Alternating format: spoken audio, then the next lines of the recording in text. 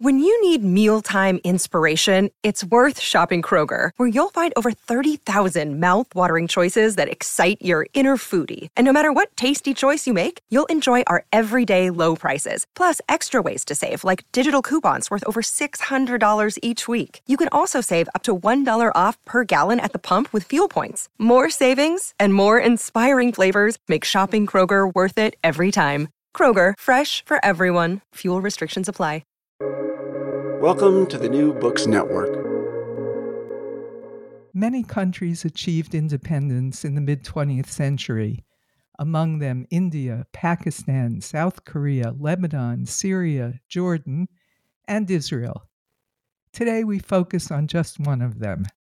Our guest, Daniel Gordis, takes a broad and deep look at Israel as it celebrates 75 years of independence.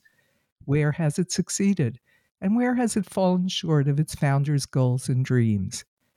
Daniel Gordis is the Koret Distinguished Fellow at Shalem College in Jerusalem and the author of 12 previous books, including the award-winning Israel, A Concise History of a Nation Reborn. Welcome to the Van Leer Institute series on ideas. I'm Renee Garfinkel, your host. I'm honored to welcome Daniel Gordis to the show today to discuss his new book, Impossible Takes Longer. 75 years after its creation, has Israel fulfilled its founders' dreams? Daniel Gordis, welcome to the podcast. Thank you, Renee. It's an honor to be here. Daniel, so many countries became independent around the same time as Israel, both in the Middle East and elsewhere in the world. They all have their struggles and conflicts, which we seldom read about or hear about. But little Israel is always in the news. Why is that? That is one of the great imponderables.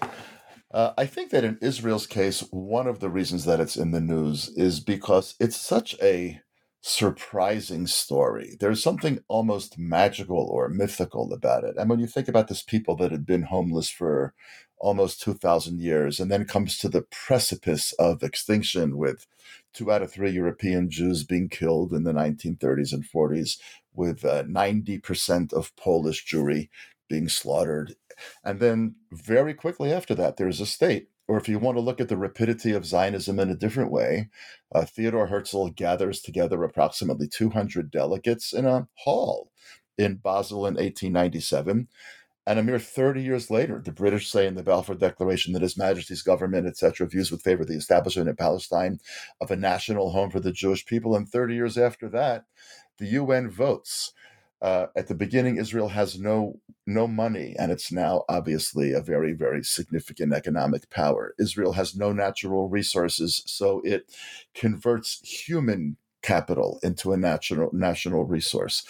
It's surrounded by enemies on all sides, and today Israel has peace with Egypt, Jordan, UAE, Bahrain, Sudan, Morocco, rumors about Saudi Arabia. It's just such a surprising story. That's the good side of the story. The bad side of the story, the question of why does the world pay so much attention to Israel, I think is the same answer as why do people in Charlottesville chant Jews will not replace us?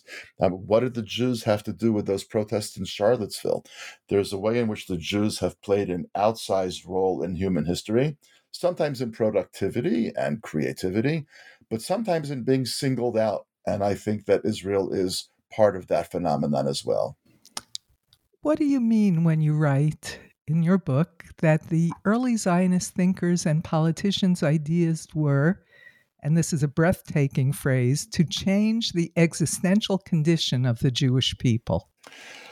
I think what the early Zionist leaders, Herzl, but some who had come even before him, and certainly those who came after, they had a sense, first of all, that Jewish life in Europe, which was the main Jewish world that they knew, they were completely oblivious to the existence of Jews in North Africa. They thought that America was a new experiment, but they weren't quite sure where it was heading. But what they saw about Jews in Europe was they had a sense that Jewish life in Europe was living on borrowed time. that it simply was not going to end well and that it was going to end soon. Now, they couldn't have known what was going to happen in the 30s and the 40s with the Third Reich. They had no way of knowing that, but they did have a sense. Look, they had a sense. Bialik wrote about this in many poems. Ala Shchita, on the slaughter, Be'ir HaHariga, in the city of slaughter. Bialik wrote that what's happened to the Jew, he or she has become kind of an emaciated, passive, victimized person who just waits from one pogrom to the next to find out what's going to happen. They had a sense that that's just not how a normal people lives. It was time to take responsibility for their own destiny and to live in a place where they could control their future. Others wrote about cultural matters. They said, what kind of a people doesn't speak its own language? I mean, can you imagine the world of Dostoevsky existing without Russian, or the world of Camus or Flaubert, without French? It's impossible to imagine. So why were the Jews speaking Yiddish, which was, as far as they were concerned, a somewhat bastardized language, or Russian or German, when they could be speaking a language of their own? And why had the Jews receded from the forefront of the intellectual marketplace of ideas throughout the world and become kind of sequestered into small little shtetl all over Europe? They just had a sense that Jewish life had departed very, very far from the grandeur of its early days. And the purpose of a Jewish state was to restore the Jewish people to the grandeur of old. But it was also created to be a particular kind of democracy. We call it an ethnic democracy in our writings. How is an ethnic democracy different from a liberal democracy such as the U.S.? An ethnic democracy is a much more difficult dance, is what I would say. Let's start with a liberal democracy, and let's just take the United States as a classic example, though there are, of course, many others. In the United States, everybody has, in theory, equal rights. Doesn't matter whether they are Hispanic or Asian, Black or white, Jewish or Christian or Muslim, natives or immigrants. If you're an American, you have a complete right to the same opportunities that every other American has, opportunities and protections, I think one should say. And so now let's fast forward 50 years from now. Let's just say hypothetically, America is mostly Asian, or America is mostly Hispanic, whatever. And as a result of that, Congress reflects that new demographic balance, and Congress is mostly Asian, and Congress is mostly Hispanic. And then the president, let's say, is Asian or Hispanic. Is that a failure or a success of American democracy? Well, obviously, it's a success of American democracy. That's exactly what America was meant to be. Now let's go to Israel. Let's assume 50 years from now, Israel's mostly Arab, and therefore the Knesset is mostly Arab, and the prime minister is an Arab. Is that a failure or a success of Israel's democracy? And here it's more complicated. What I think one would have to say is that it's a success of the apparatus, the mechanism of Israeli democracy. But it's a failure of the dream that the Zionists had, which was that in this particular case, unlike the United States, one particular ethnicity would be at the center of the project. The project was about not give me you're tired, you're poor, teeming masses yearning to breathe free, which is the American motto at the bottom of the Statue of Liberty by Emma Lazarus. But the purpose of this state was to contribute to the flourishing of the Jewish people. And therefore, an ethnic democracy is a very nimble dance between, on the one hand, guaranteeing to all citizens, regardless of their heritage, their background, their ethnicity, their race, their gender, whatever it may be, guaranteeing them all the same rights, opportunities, and protections, at the same time as one makes it very clear that one ethnicity, in this particular case, the Jewish people, stands at the center of the purpose of the project. So in the United States, you wouldn't have an anthem that speaks about Christian aspirations, but in Hatikva, you do. Nefesh Yehudi Homiyah. The Jewish soul yearns. In the United States, you wouldn't have a cross on the national flag, but in Israel you have a Magen David, you have a Star of David. You wouldn't have an overtly Christian symbol as the symbol of the United States. The eagle is hardly a Christian symbol, but in Israel we have the menorah that was taken from the Second Temple and placed on the Arch of Titus in the form that it appears in our symbol. Those are all many ways of saying that And of course, the law of return, I guess, ought to be mentioned here as well, that every Jew, no matter where she or he may live, has an automatic right to come to Israel as a citizen, which of course is not true of other people. They can apply for citizenship. They might get it, they might not. So that's what an ethnic democracy is. It has all of the characteristics of a liberal democracy at the same time that it places the flourishing of one particular ethnicity at the core of its purpose. That's always going to be a nimble dance. It's always going to be a hard balance, but that's the challenge that Israel took for itself. And speaking of ethnicity, more than half of Israeli Jews are Mizrahi, that is, of Arab and North African backgrounds. And in addition, of course, there's a large non-Jewish Arab minority. So why is Israel still considered white in the public mind? It's a great question, and it's really imponderable. And in a lot of ways, I think it's because of the history that we tell about ourselves. Because as you point out correctly, Israel is not white. In other words, more than half of Israel's Jews are now Mizrahi. So let's just say hypothetically that Jews make up 80% of the population. If more than half of them are Mizrahi, so let's just say 41, 42, 43%. And we know that Arabs are 20%, as you quite rightly just said. So that's already 60-something percent, meaning that most of Israelis are not white. Most of Israelis are darker than that. But we tell a very Ashkenazi story when we tell the story of Israel. Even I, in my History of Israel book, I have to say, where does Zionism get started? It gets started in Europe with Herzl and Nordau and Jabotinsky and Achad Ha'am and Bialik and so forth. The origins of the state of Israel are very Ashkenazi.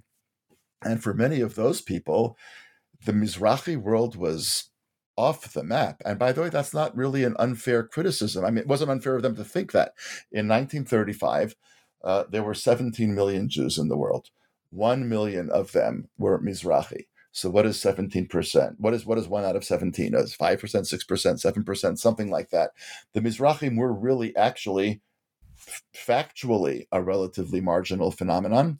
And they were very, very far away from Europe, so they didn't make much of an impression.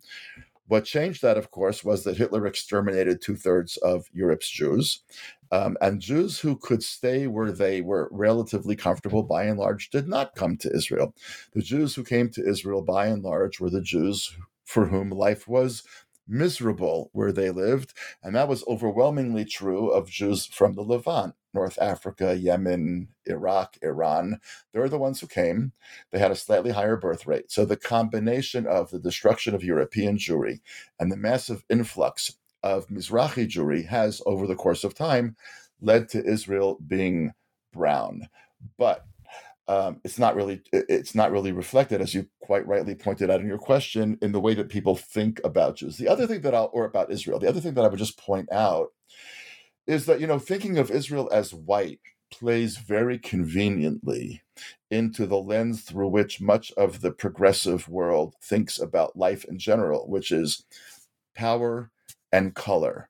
And if you portray Israel as white, then almost by definition, the way people look at the world today, when white meets color and there's conflict, almost by definition, white is wrong. When powerful meets unpowerful in today's world, almost by definition, the powerful is wrong. So if you make Israel white and powerful, and you make Palestinians brown and not powerful, that fits very well into the narrative of contemporary life in America, which makes Israel fundamentally wrong. So it's a kind of a convenient way of indicting Israel even before the conversation gets started.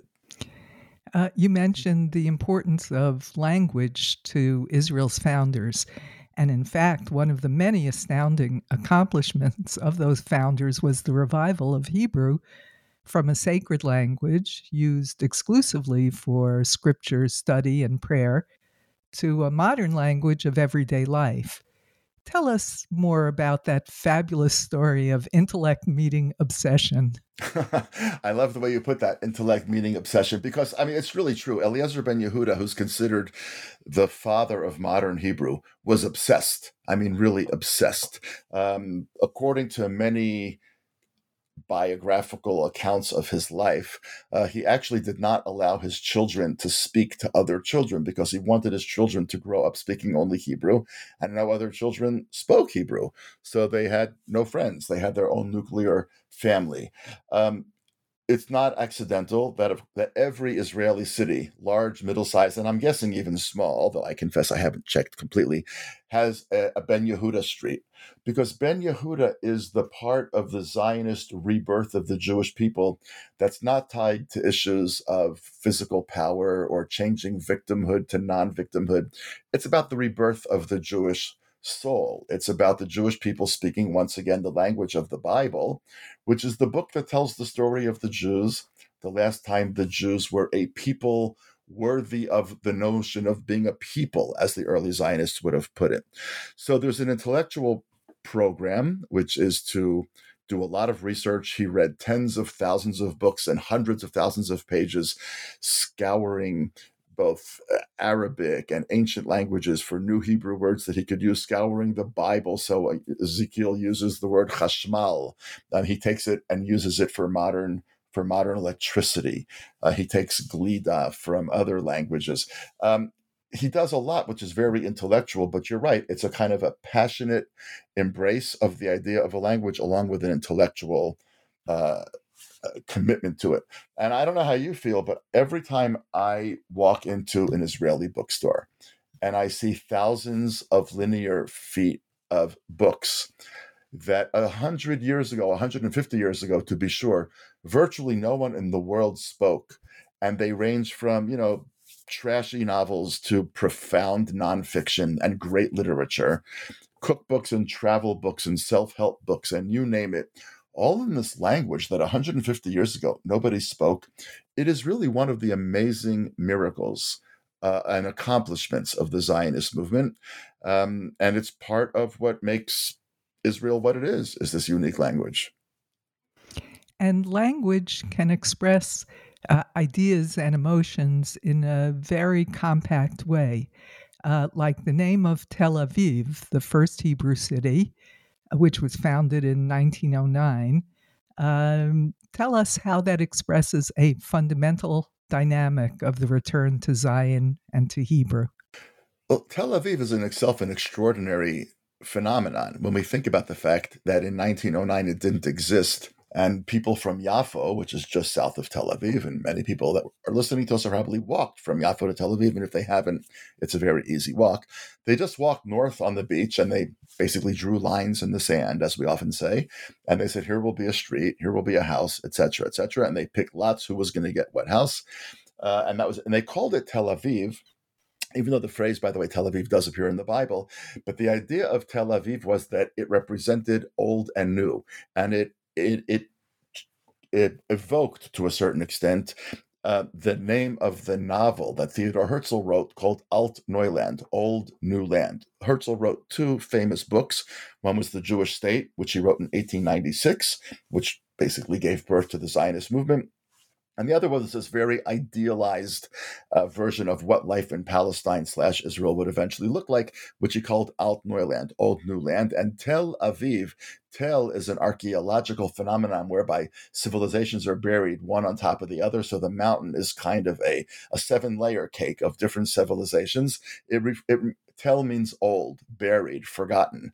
And Aviv is spring, new, rebirth, flowering, and so forth. So Tel Aviv is Alt Noi, old new. So by calling it Tel Aviv, which is a biblical phrase, what they were really doing is saying, we're naming this city after a novel written by the man who had the idea of a Jewish state. Yeah, I just love it because it's so compact and it has so much in it to unpack. Okay, so we agree. Israel has extraordinary accomplishments, including ranking in the top 10 happiest countries in the World Happiest Survey. Number 4 right now, actually. Yeah, right. But given that, why is the word conflict the first association that comes to mind when Israel's mentioned? That's the painful side of the story. Israel is in conflict. Israel has been in a conflict since the moment it was created. Now, it's important to remember that a lot of the conflicts that Israel was involved with when it was created are over. The conflict between Israel and standing surrounding armies is over. No standing army has attacked Israel again since the 1973 Yom Kippur War. The conflict between Israel and even Arab states beyond our borders, because we already have peace with Egypt and Jordan, as we said earlier, but we have peace with other states that are far away from our borders, and other countries that we don't have peace with are effectively neutralized. I mean, Israel's technically in a state of war with Syria, but when Israel takes military action against Syria right now, it's not really Syria, it's Iran. Israel was attacked by Iraq in 1948. There's no meaningful conflict between Israel and Iraq anymore. Iran remains a serious menace, both from afar and much closer to our borders in Lebanon and Gaza. But a lot of the conflict is important to remember. A lot of the conflict has been settled. I think that we often forget that when we talk about the tragic, grinding, horrifying conflict that endures with the Palestinians. You and I are having this conversation literally as rockets and military operations are taking place, and people on both sides of the border are suffering. Now, why does conflict come to mind for most people? Again, that's another interesting question. I mean, so much of the world is in conflict. Why is this the one that everybody talks about? The United States, as I point out in the book, has been at war for 85, 90% of the years since it was created in 1776. But people think of the United States as a country that only intermittently goes to war, even though that's not true. Why does Israel's conflict with the Palestinians play such a profoundly preeminent role in the image of the people that people have of Israel? I think, again, largely because this is a very, very enthralling, mythical, almost magical kind of story, which attracts a lot of attention. Some of it has to do with what we talked about before, which is the power and color lenses, which makes Israel almost invariably wrong. And I think we should also acknowledge the Palestinians have been brilliant and effective at bringing their cause to the attention of the international community. They have a legitimate cause. I mean, we don't want people on either side of this border to live in suffering. We don't want people on either side of this border to live in fear for their lives. And we don't want people on either side of this border to live under the control of another people. That's all true. But at the same time, I think what the world likes to focus on more is the way in which Israel is involved in a conflict and less on the role that the Palestinians themselves have played in perpetuating the conflict. People do not recall that the Arab countries went to Khartoum after the 1967 victory in the Six-Day War, when Israel had basically offered, essentially, we'll give you back the land if you recognize us and have peace. And they went and they said, no peace, no recognition, no negotiations. And ever since then, there's been a decision made that the Palestinians would not be absorbed into Lebanon, Syria, or Jordan, that they would live as a separate entity, largely really as pawns in a proxies, really, in a battle between other countries and Israel. Some of those countries actually now made peace with Israel. The Palestinian story is tragic, but at the same time, much of the reason for the perpetuation of the Palestinian conflict lies in the fact that the Palestinian population has still not accepted Israel's existence. In many ways, I think of today's ongoing battle with Gaza, Islamic Jihad this time, not Hamas. The way to think about it, I think, is that it's the latest battle in the War of Independence. Israel's War of Independence was a war to survive against the wishes of its surrounding neighbors, and eventually most of those neighbors said, okay, you're here to stay. One of those neighbors, the Palestinians, has not yet said, you're here to stay. And that's why we're still at war. It's tragic. But why this particular conflict occupies the attention of the international community in ways that other conflicts don't, I think, again, that goes back to the unique role that Jews have always had in human history, ever since there was a Jewish people, in terms of being singled out for all sorts of reasons. You explain a very cogent theory of a psychological dynamic of fear and humiliation that maintains the Palestinian-Israeli conflict. And you use it to explain why a two-state solution, which seems so obvious to outsiders, is unpopular to both sides. Tell us about that dynamic. I want to give credit to Micha Goodman, who came up with this notion of Jews or Israelis being motivated fundamentally by fear and Palestinians being motivated mostly by humiliation. That's Micha's, I think, really brilliant way of pithily characterizing what animates both sides. And what he points out so effectively in a really wonderful book is that when Israelis try to take steps to lessen their fear, what it does is invariably increase the humiliation of the Palestinians. And when the Palestinians take steps to limit their humiliation, whatever they do increases the fear of Israelis. And therefore, Micha actually argues, and I think, again, very compellingly, that the thing to do is to try to not end the conflict now, because the conflict tragically can't be ended, but to what he calls shrink the conflict, try to lessen Israelis' presence in the daily lives of Palestinians so that Palestinian humiliation will decrease, and doing it in a way that does not in any significant fashion increase the risks to Israel so that Israelis' fear does not increase. So he talks about, for example, building roads and bridges between various Palestinian, what you might call cantons in the West Bank, so that they can move from place to place and never see an Israeli soldier, never have to go through an Israeli checkpoint. He talks about investing more money in the economy of the West Bank so that their lives would improve.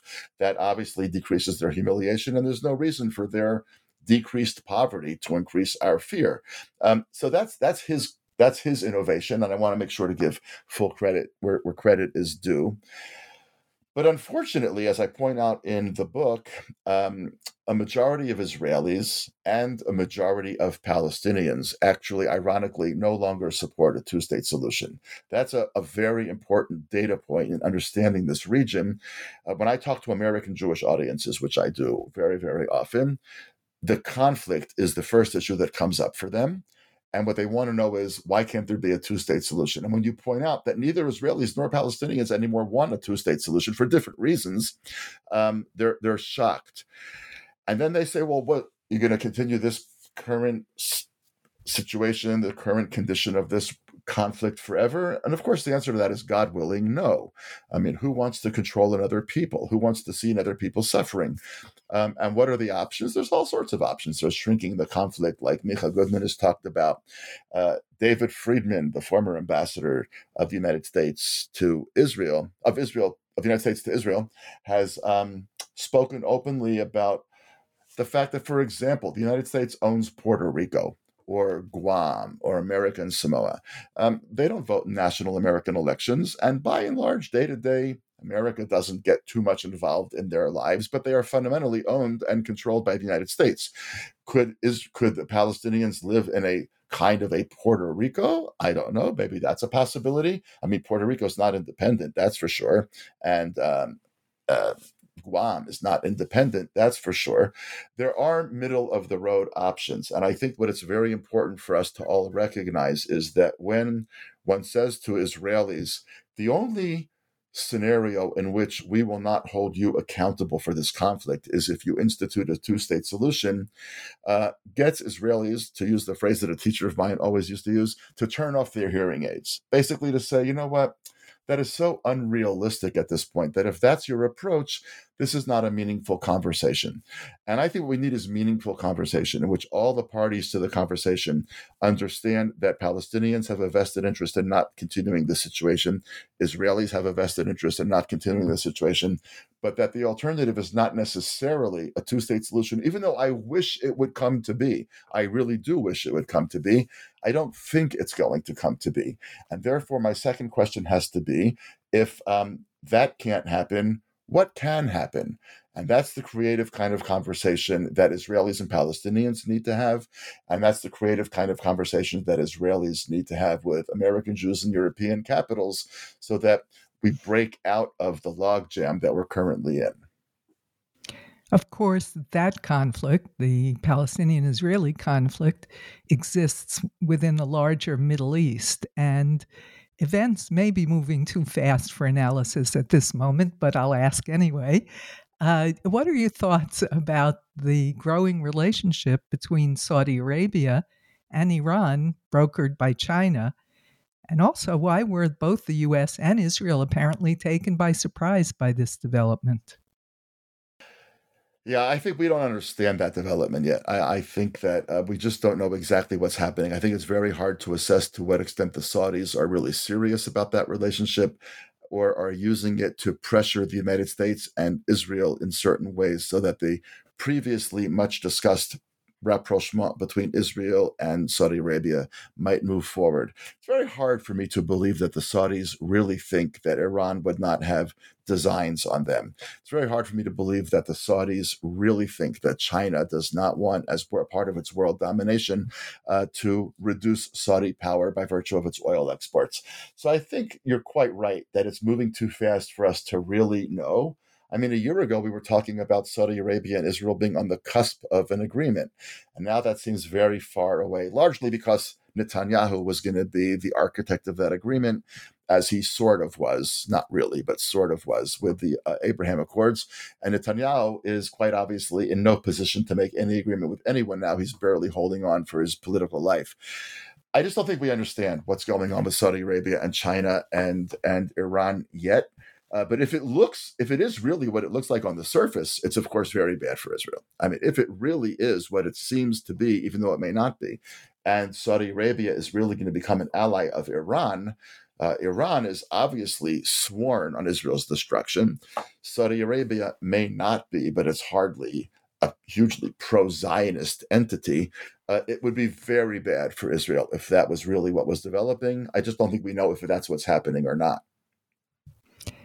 So, at 75 years old, how does Israeli democracy compare with other countries which gained independence at the same time? We think of Israel as a very young country, but it's really not. Israel was, I believe, the 60th country around that to enter the United Nations shortly after independence was declared in 1948. It was a year or two later. And there are now about 190 something countries that are member states of the United Nations. So if Israel was 60 something and there's now 193 or 190 something, then Israel is actually older than 2/3 of the world's countries. 2/3 of the world's countries are actually, ironically, even though we never think about it that way, younger than Israel. There are very few countries that were founded back then that have actually been flawlessly functioning democracies. By flawlessly functioning, all I mean is that every election that was had was conducted fairly, that whoever won the election entered office. Elections were never suspended. Elections were never taken over by the army. Most of the countries that were created around the time that Israel was created have not had flawless democracies or have had coups or have had violence internal to the country because of political issues and so forth. In that regard, I think Israel has performed quite admirably, and we have reason to be proud. But that should not divert our attention from the very real threats to Israel's democracy that are now unfolding even as we speak.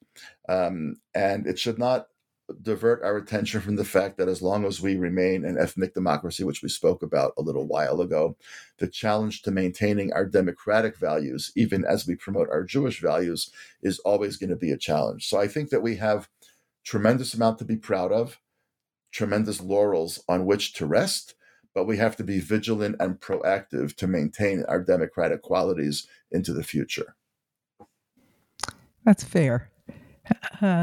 Finally, Daniel, what improvements would you like to see the Israeli leadership focus on in the near term? Well, how long do we have?